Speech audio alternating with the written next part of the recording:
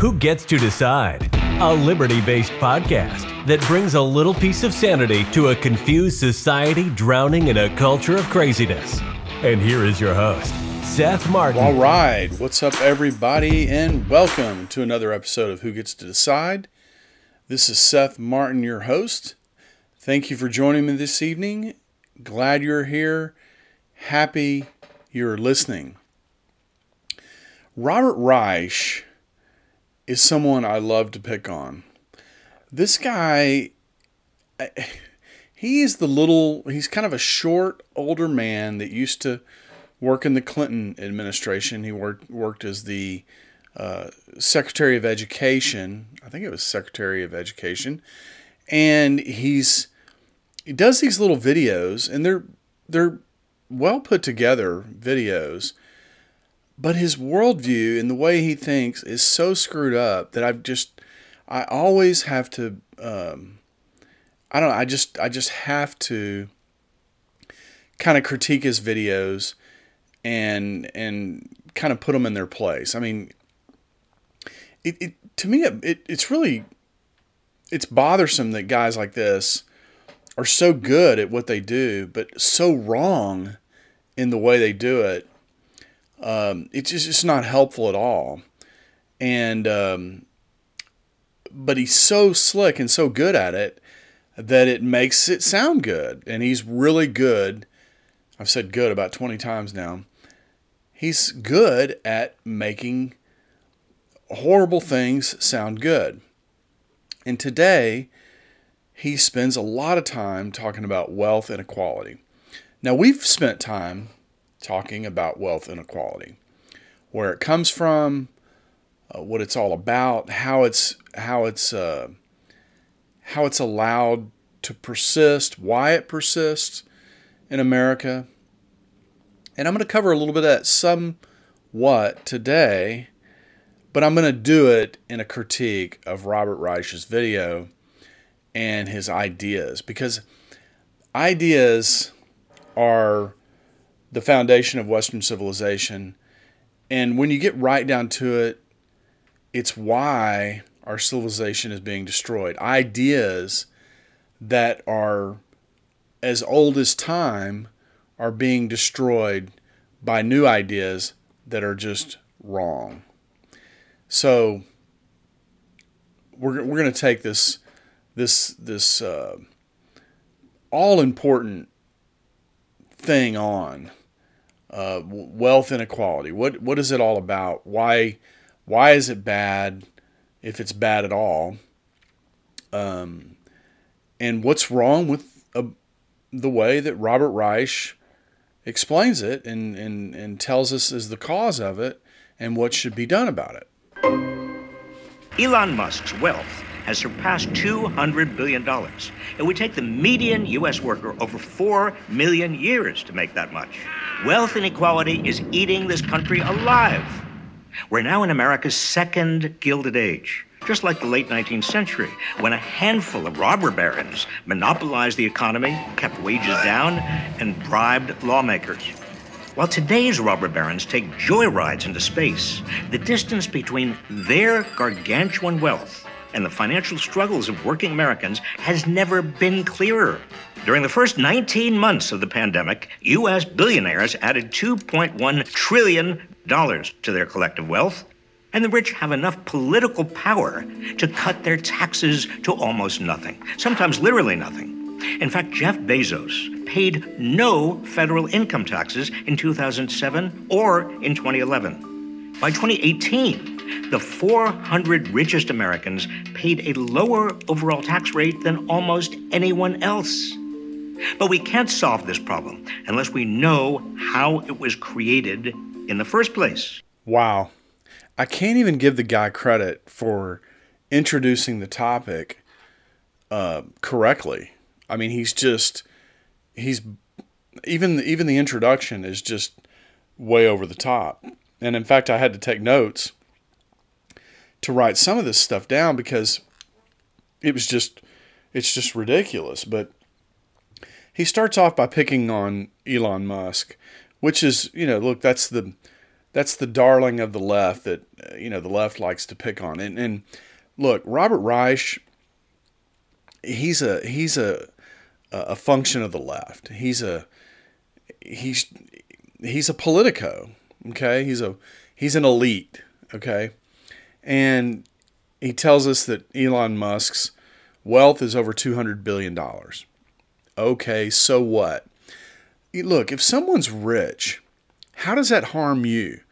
Because someone has more, how does that harm you? Now, he talks about it later, one way that it can harm you, but just somebody having more really has no effect on you in terms of your liberty or your freedom to go out and earn more or to do more.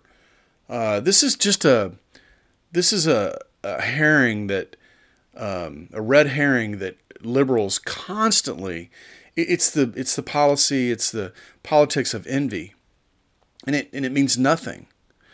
Same thing with wealth inequality. Wealth inequality is eating the country alive. Okay, Robert, how? How is wealth equality eating the country alive? Because somebody can, borrow against that money and spend it on big yachts, and it's not clear to me how somebody really rich, they're just the very act of being rich and having a lot of wealth assets is eating the country alive. In fact, if anything, it's making us richer as a country. You got to remember, the average person, their wealth is measured in standard of living. And standard of living, but for the devaluation or the devaluation in terms of purchasing power of the money, is never been higher. I mean, we have more goods and services to make our lives better than we've ever had in history.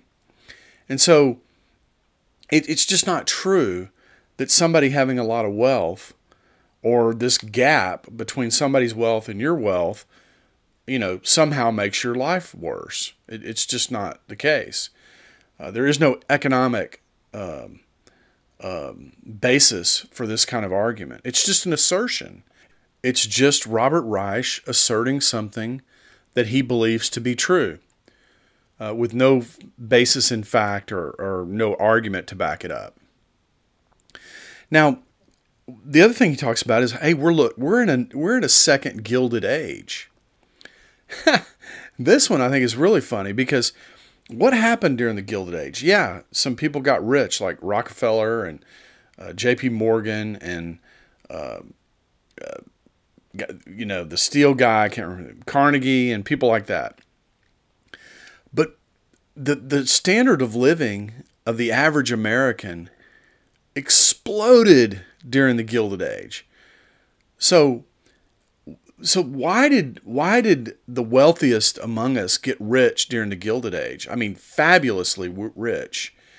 And at the same time, the average person's standard of living exploded. That's not what's happening today. There are some people getting fabulously rich, that's true, but the average person's standard of living is going down. Our standard of living is being reduced at a high rate of speed. So it's not the same as the Gilded Age. Now, what he pulls from the Gilded Age is that these robber barons, quote unquote robber barons, and there's a whole, you can look into that. That's a bunch of BS as well, but I'm not going to get into that today. But what he says about it, what he pulls from the Gilded Age, is that these robber barons brought wages down and bribed lawmakers. Brought wages down. Look, while it's true that wages maybe came down, the price of everything came down. So in many cases came down a lot more than whatever amount wages fell. So yes, maybe wages were falling, but everything you could buy with those wages was falling much, much faster. And so this is what would happen in a regular economy. We had a normal, honest economy during the Gilded Age. And so he takes kind of the vernacular of today and applies it to the Gilded Age and makes it sound like they're the same, and they're not the same. We were under a gold standard during the Gilded Age, and prosperity was accelerating at an enormous rate. I mean, just a huge rate. And then he talks about the difference between the gargantuan wealth of today and the average struggling America has never been clearer. Okay, again, fine, I got it. But what does that have to do with anything? I mean, just because someone has more than me doesn't follow that makes my life worse. Tiger Woods, for example, is very wealthy. Tiger Woods has done great things for golf. He used to be a very entertaining golfer to watch. He still is, I guess. He's a great role model in terms of his sportsmanship and so on and so forth. And yes, he's very wealthy. How does that harm me? I mean, pick any wealthy person. It just doesn't harm you. Now, I will agree with him that to the extent those wealthy people are using the government to either advantage themselves in the marketplace or to advocate for laws that hurt us, yes, that does hurt us. But that's not what Robert Reich is talking about.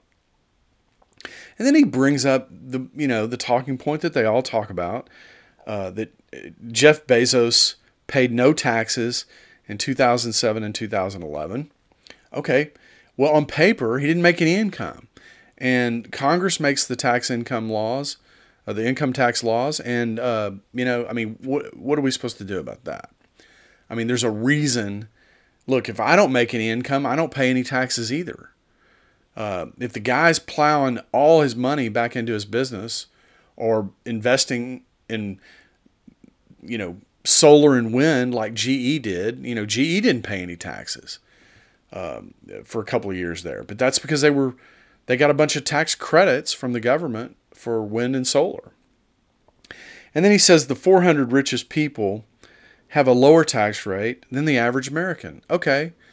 Well, look, if I make $1 billion a year and I have a bunch of write-offs and I only pay a 20% rate, that's still, I still pay $200 million in taxes. Okay, so the average American, let's say the average American is making, let's just for round numbers, let's say $100,000, but pays a 33% tax rate. Well, that's only $33,000. So in real terms, these rich people are paying a lot of money in taxes.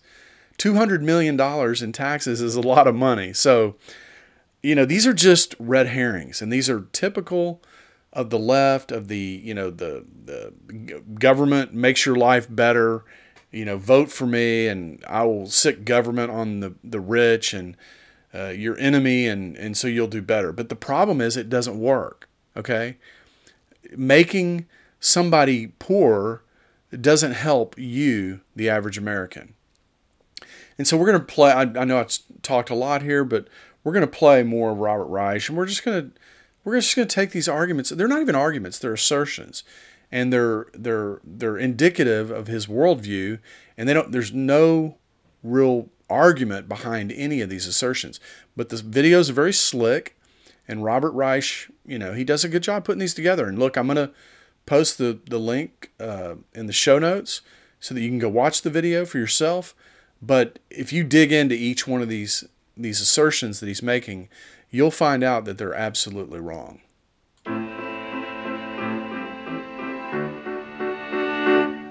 Let's start with the basics. Wealth inequality in America is far larger than income inequality. Income is what you earn each week or month or year. Wealth refers to the sum total of your assets. Your car, your home, art, anything else you own that's valuable. Valuable not only because there's a market for it, a price other people are willing to pay to buy it, but because wealth itself grows. As the population expands, and the nation becomes more productive, the overall economy continues to expand. This expansion pushes up the values of stocks, bonds, rental property, homes, and most other assets. Of course, recessions and occasional depressions can reduce the value of such assets, but over the long haul, the value of almost all wealth increases. Pretty much everything he says here I agree with. I don't take issue with much. Although what I would say is during recessions and depressions, which are monetary created, wealth can decline substantially. In fact, in 1929, during the crash and then the subsequent depression, just about all wealth was wiped out. I mean, wealth inequality was high then as well. And after about 3 years of market crash and depression, it was all equalized again. So just because somebody has a lot of money and assets doesn't mean that they're always going to have it. And these assets the value of these assets can be destroyed quite quickly. And the wealthy people that own these assets, it's not like they can just hit the sell button and sell that very quickly. So there's a lot of bankruptcies that happen during depressions, and we're likely going to see this again, mainly because the wealth, the quote unquote wealth that is created in these in these types of events, the underlying asset values are not real. Okay, they're not real in the sense that they've been bid up with money printing and money credit creation. And so that will all get equalized, okay? It'll all come down, and maybe instead of, I don't know what the wealth disparity is right now, but instead of it being 400 to 1 or 1,000 to 1 or whatever it is, it might go back down to 50 to 1 or something, and then nobody's going to complain about it. Next, personal wealth comes from two sources. The first source is the income you earn but don't spend. That's your savings. When you invest those savings in stocks, bonds, or real property or other assets, you create your personal wealth, which, as we've seen, grows over time. The second source of personal wealth is whatever is handed down to you from your parents, grandparents, and maybe even generations before them. In other words, what you inherit. I got to hand it to Robert. He's good with definitions. You know, these are all just definitions of what wealth is and how it's created and so on and so forth. The thing I'll say about this is entrepreneurs, people that own business, are involved in wealth creation. The act of investing as an individual is wealth accumulation, but that wealth accumulation is based on what entrepreneurs do in wealth creation. So these are different types of ways of accumulating wealth. And obviously, if you own a business and you're creating wealth, that pile of wealth creation is accelerated much greater than what the investor makes just investing in the process of that wealth creation. The wealth gap between the richest Americans and everyone else is staggering.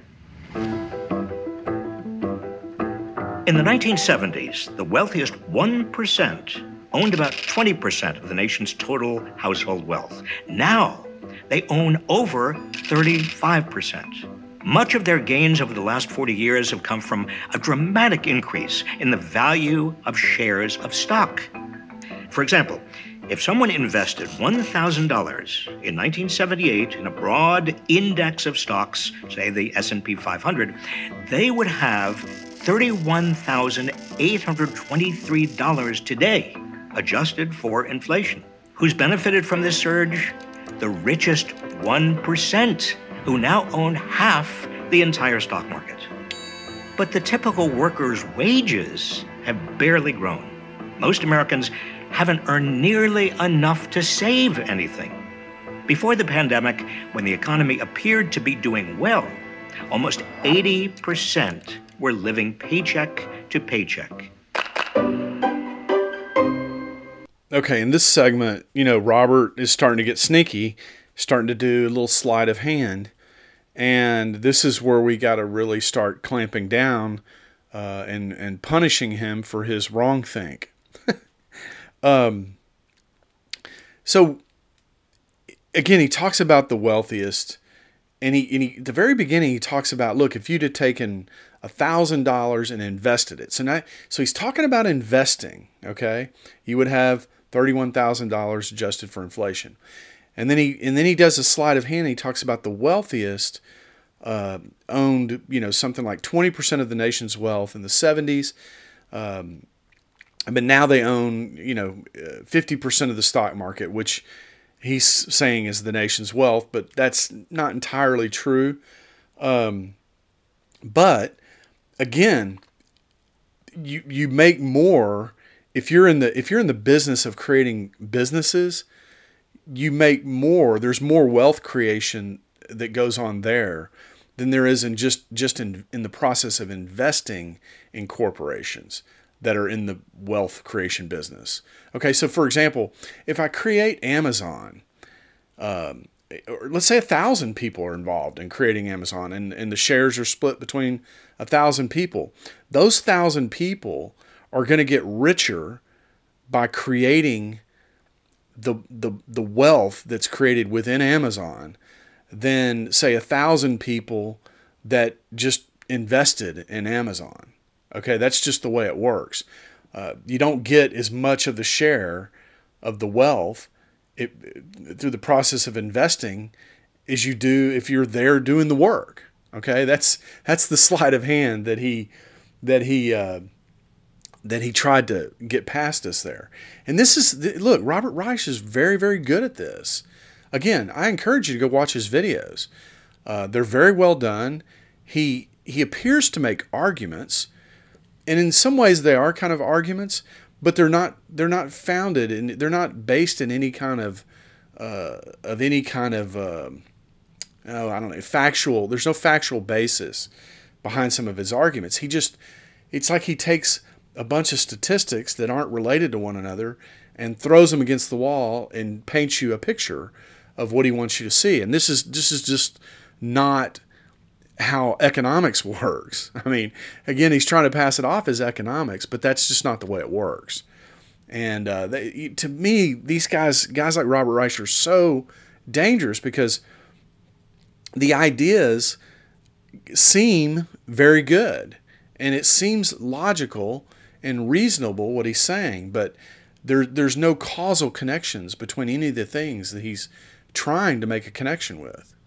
So as income inequality has widened, the amount that the few high-earning households save, their wealth, has continued to grow. Their growing wealth has allowed them to pass on more and more wealth to their heirs. Take, for example, the Waltons, the family behind the Walmart empire, which has 7 heirs on the Forbes billionaires list. Their children and other rich millennials will soon consolidate even more of the nation's wealth. America is now on the cusp of the largest intergenerational transfer of wealth in history. As wealthy boomers pass on, somewhere between $30 to $70 trillion will go to their children over the next 3 decades. These children will be able to live off this wealth and then leave the bulk of it, which will continue growing, to their own children, tax-free. After a few generations of this, almost all of America's wealth could be in the hands of a few thousand families. So what? I mean, who cares? What does this have to do with the price of tea in China? Nothing. Now, the second thing I'd say, look, the idea that this passes tax-free to your heirs, that's just a lie. I mean, I think the cutoff number is $7 million. So if you have more than $7 million today that you're passing on to your heirs, something like 40% or 50% of it gets whacked by the government. So it's just not true that that you pass that on to your heirs, 100%. Unless it's in a foundation or something, there is just no way to pass on an estate worth that much money onto your heirs. Now, personally, I think there should be. I don't think you should have to pay taxes on assets or anything else that you've already paid taxes on. But the bigger thing is the Walmart family having a bunch of wealth. The only thing it can do is make my life better. It can't make my life worse. Look, if you go to Bentonville right now, you see museums, you see all this stuff that the Waltons do for Bentonville, and it's all free. I mean, you go to the museum, any museum like I've been to in Bentonville, like if you go to the museum there in Bentonville, normally to go to a museum like that would cost $25 or something. It's free. It's absolutely free. And, I mean, they've enriched the local community there. Look, you just got to trust me that it doesn't hurt you for somebody else to be wealthy. Now, let me say, some of these people get involved in political things. Most of them don't. Most of them, they're just not interested. They've got plenty of money. They're not interested in getting tangled up in the political process. They're more interested in giving some of that money away and having people tell them how great they are and so on and so forth. But to the extent they get involved in political processes and lobby Congress directly to do things that separate you from your liberty and property, then yes, that's bad. But Robert Reich is not talking about that. Think George Soros. Look at all the evil shit that guy's doing with his money. That's the guy. That's the kind of person you need to be concerned about, not these generational wealth families.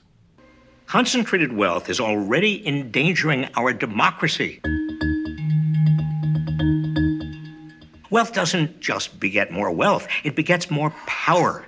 Dynastic wealth concentrates power in the hands of fewer and fewer people who can choose what nonprofits and charities to support and which politicians to bankroll. This gives an unelected elite enormous sway over both our economy and our democracy. We might come to resemble the kind of dynasties common to European aristocracies in the 17th, 18th, and 19th centuries. Dynastic wealth makes a mockery of the idea that America is a meritocracy where anyone can make it on the basis of their own efforts. It also runs counter to the basic economic ideas that people earn what they're worth in the market and that economic gains should go to those who deserve them. Finally, wealth concentration magnifies gender and race disparities because women and people of color tend to make less, save less, and inherit less. The typical single woman owns only 32 cents of wealth for every dollar of wealth owned by a man. The pandemic likely increased this gap. The racial wealth gap is even starker. The typical black household owns just 13 cents of wealth for every dollar of wealth owned by the typical white household. The pandemic likely increased this gap too.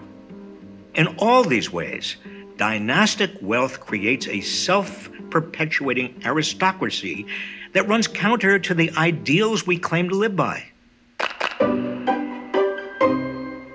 Okay, so dynastic wealth could lead to power, political power. Well, look, I've already talked about this. This is bad. But this is not a function of wealth. It doesn't automatically follow that if someone's wealthy, they exercise that wealth and power in the political process. The vast majority of these people do not, except to protect their business. And I've already said that we should get rid of that. And I've talked about this before on the program. Look, well, I don't know. I mean, I'm happy to have a discussion with people about this, but my idea is create a 28th Amendment or whatever the next number is on the amendments and pass an amendment that says Congress Congress, okay, shall make no law whose purpose is other than to protect liberty and property of American citizens. In other words, you can't go to government and advantage yourself in the marketplace, to take advantage of some other person or entity in the marketplace. Congress can't make laws that take your property, which is your money, by the way. So this has radical implications, but this is what we need to do. These companies and wealthy people do use the political process this way, and it is unfair. But you shouldn't destroy wealth so that people can't get political power. What you want to do is destroy the mechanism that creates that political power.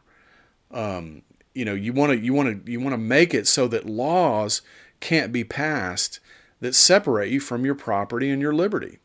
And right now, that's not the case. I mean, if you're a wealthy person, you can definitely go to Washington, D.C., and you can convince congressmen and congresswomen, if you have enough money, to pass laws that advantage you either in the marketplace or advantage you in a way that takes liberty or somebody else's property for them and transfers it to you. That absolutely exists today. But that doesn't have anything to do with wealth. You could easily be a wealthy person, have no interest in doing that, and nobody would ever know the difference. You look at someone like George Soros. Some people kind of talk great about the guy because he's given 60+% of his wealth away, but he invests in all these NGOs and stuff that are bad actors. But for people like George Soros, these entities wouldn't exist because they can't. Their business model is such that nobody would fund it, but George Soros funds it because they're mostly bad actors, and that's what he's trying to do. He's trying to disrupt certain things that are culturally significant about America. You see this in his disruption around the whole district attorney process and getting rid of bail and kind of reducing the penalty for certain crimes, certain violent crimes. I mean, this is bad for society, but this is how George Soros is spending his wealth. And you simply take away that ability, and, a guy like him couldn't do it. But that doesn't have anything to do with wealth per se. In fact, he brought up the Gilded Age. This activity didn't happen during the Gilded Age. The reason is because we had a political system that was way less corrupt. We had real money. So people that had real money didn't want to spend it on stuff like this. A lot of what he's talking about is a function of the fiat money system, a function of credit creation, and just the easy money kind of monetary policy that we have in the U.S. When you go back to the Gilded Age, you don't see any of this activity. And the reason is because money's too precious. And rich people were more interested in plowing into some sort of investment that would make them even richer. They weren't looking to get rich through the political system, mainly because you couldn't. The last time America faced anything comparable to the concentration of wealth we face today was at the turn of the 20th century. That was when President Teddy Roosevelt warned that, quote, a small class of enormously wealthy and economically powerful men whose chief object is to hold and increase their power, unquote, could destroy American democracy. Roosevelt's answer then was to tax wealth.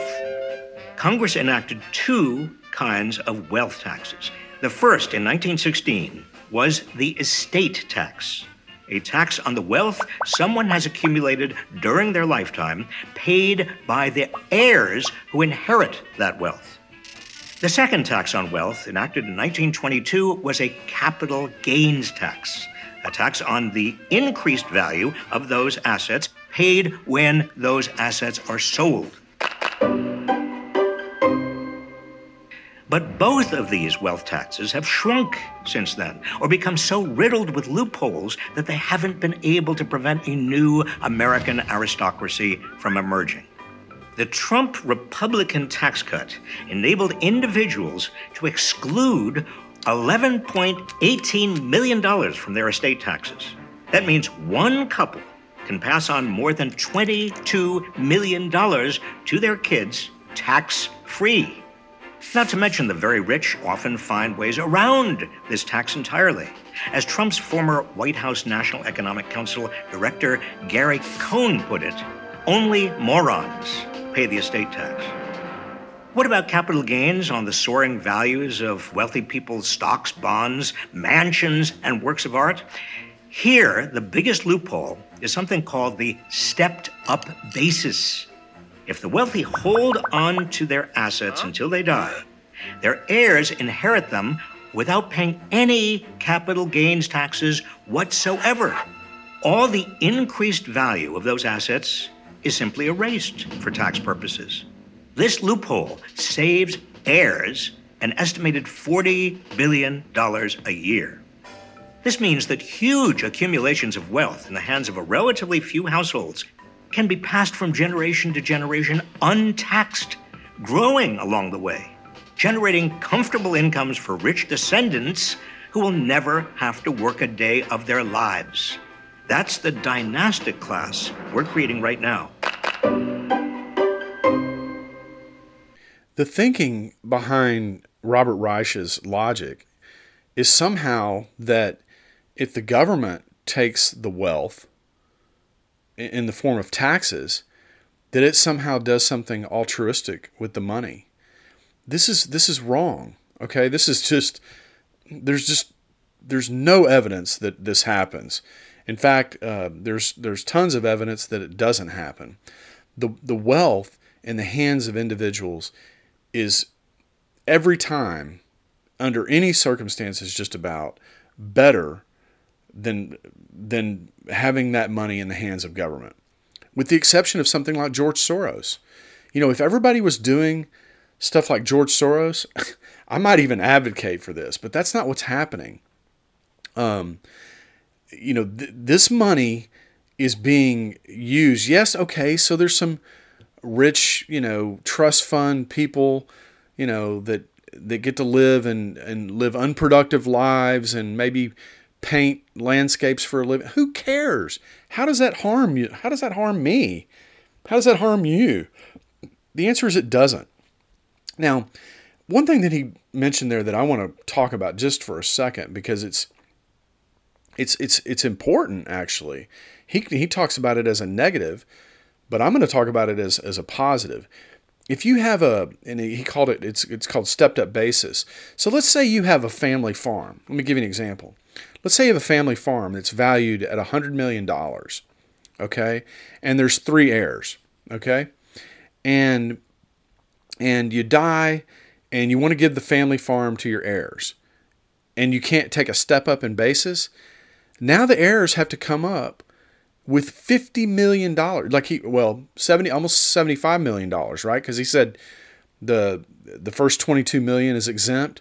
So you got to come up with $78 million to keep the family farm. Now, how are they going to do that? All their wealth is tied up in the family farm.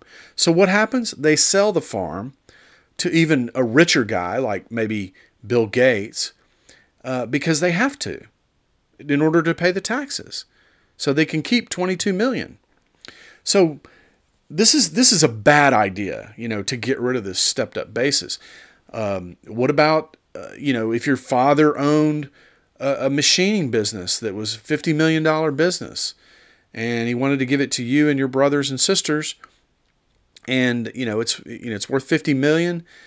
So if you die and you don't get a step up in basis, you've got to come up with $38 million to pay the government. For what? For the right to keep a business that's been in your family? I mean, I don't know what Robert Reich is advocating for, but these are very bad ideas. And when I say people like Robert Reich are dangerous, I don't mean like physically dangerous, like he's going to jump on you and stab you or something. What I'm saying is ideas are dangerous. You know, when you look at something, and I know I'm making a total different leap here, but when you look at something like the rise of Hitler and the Holocaust and all the bad stuff that happened there, people always ask, well, how did that happen? You know, how could that possibly happen? And that could never happen today. And they make all kinds of assertions. It starts with bad ideas that are not based in any principle, and influential people, charismatic people that promote these bad ideas and advocate for these bad ideas. And this is how it happens. This is how you lose Western civilization, is people like Robert Reich, who are mostly political animals, but good at kind of, you know, twisting things around and making things look good with their little presentation. This is how things are lost. This is how you lose an entire civilization, or entire generation gets wiped out because people like Robert Reich are good at explaining things improperly. So what do we do? Follow the wisdom of Teddy Roosevelt and tax great accumulations of wealth. The ultra-rich have benefited from the American system, from laws that protect their wealth, and our economy that enabled them to build their fortunes in the first place. They should pay their fair share. The majority of Americans, both Democrats and Republicans, believe the ultra-rich should pay higher taxes. There are many ways to make them do so: closing the stepped-up basis loophole, raising the capital gains tax, and fully funding the Internal Revenue Service so it can properly audit the wealthiest taxpayers. For starters, beyond those fixes, we need a new wealth tax, a tax of just 2% a year on wealth in excess of $1 million. It's hardly a drop in the bucket for centibillionaires like Jeff Bezos and Elon Musk, but it would generate plenty of revenue to invest in healthcare and education so that millions of Americans have a fair shot at making it. One of the most important things you as an individual can do is take the time to understand the realities of wealth inequality in America and how the system has become rigged in favor of those at the top, and demand your political representatives take action to unrig it. Wealth inequality is worse than it has been in a century. We have to stop this vicious cycle and demand an economy that works for the many, not one that concentrates more and more wealth in the hands of a privileged few. This is a solution without a problem. Wealth is not a problem for you as an individual. Somebody else's wealth is not a problem for you. But to the extent that it is, it doesn't follow that the money would be better in the hands of government. The government is a destroyer of wealth. And the reality is wealth, even if it's not owned by you personally, works in ways to make your life better. I mean, look at Jeff Bezos. Would we go to the polls and vote that we take Jeff Bezos' wealth away because his company hasn't made our lives better? No. Everybody loves Amazon. Why? Because it does great things. You can go shop at your computer and they deliver it to your door, and you don't have to drive around all over the place and look for stuff. I mean, it's an amazing company. It makes our life better. Why would we take Jeff Bezos' wealth away from him for building such a company and give it to the government, where the government will just squander it? And what he says is we need to invest. First of all, the government doesn't invest, okay? It spends. And the more it spends on healthcare and education, I don't know if you noticed, but the worse they get. It's just, what those have become is just a place for politicians to make money. And this whole rigged at the top thing, look, I mean, are there problems? Is it hard to get ahead in America?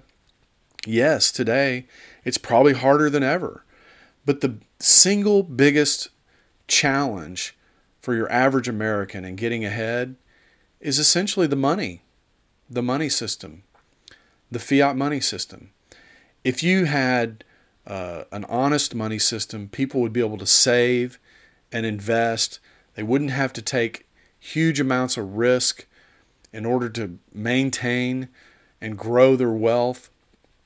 You just wouldn't have this craziness that where everybody's having to keep up and make 12% a year or something to outrun an inflation rate of 8% a year, just so you can grow your real wealth 4% a year. I mean, this is the world we live in today. And yes, okay, people like Jeff Bezos are growing their wealth exponentially, but that's because their companies are doing great things and providing great services for us, and we're buying it voluntarily, I might add. And so just Robert Reich, you got to be very, very careful when you watch his stuff. It's entertaining, but it's mostly bullshit.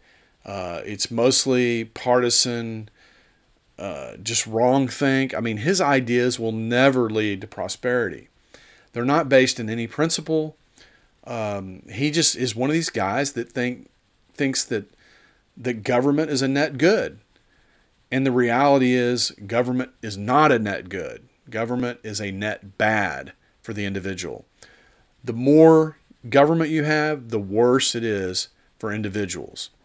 And that's just the way it works. And it's not partisan. It's not, it's just the way it works. And so please don't listen to Robert Reich, or at least don't take him seriously.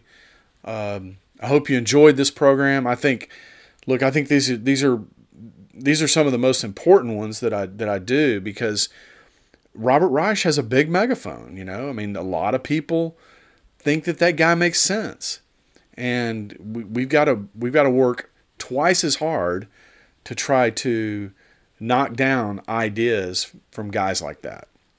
So look, if you come back tomorrow and listen, I'll be here again to do it all over and have some interesting content to discuss, and maybe you take that away and discuss it with your friends and talk about some of these ideas, and maybe over time we can change people's thinking.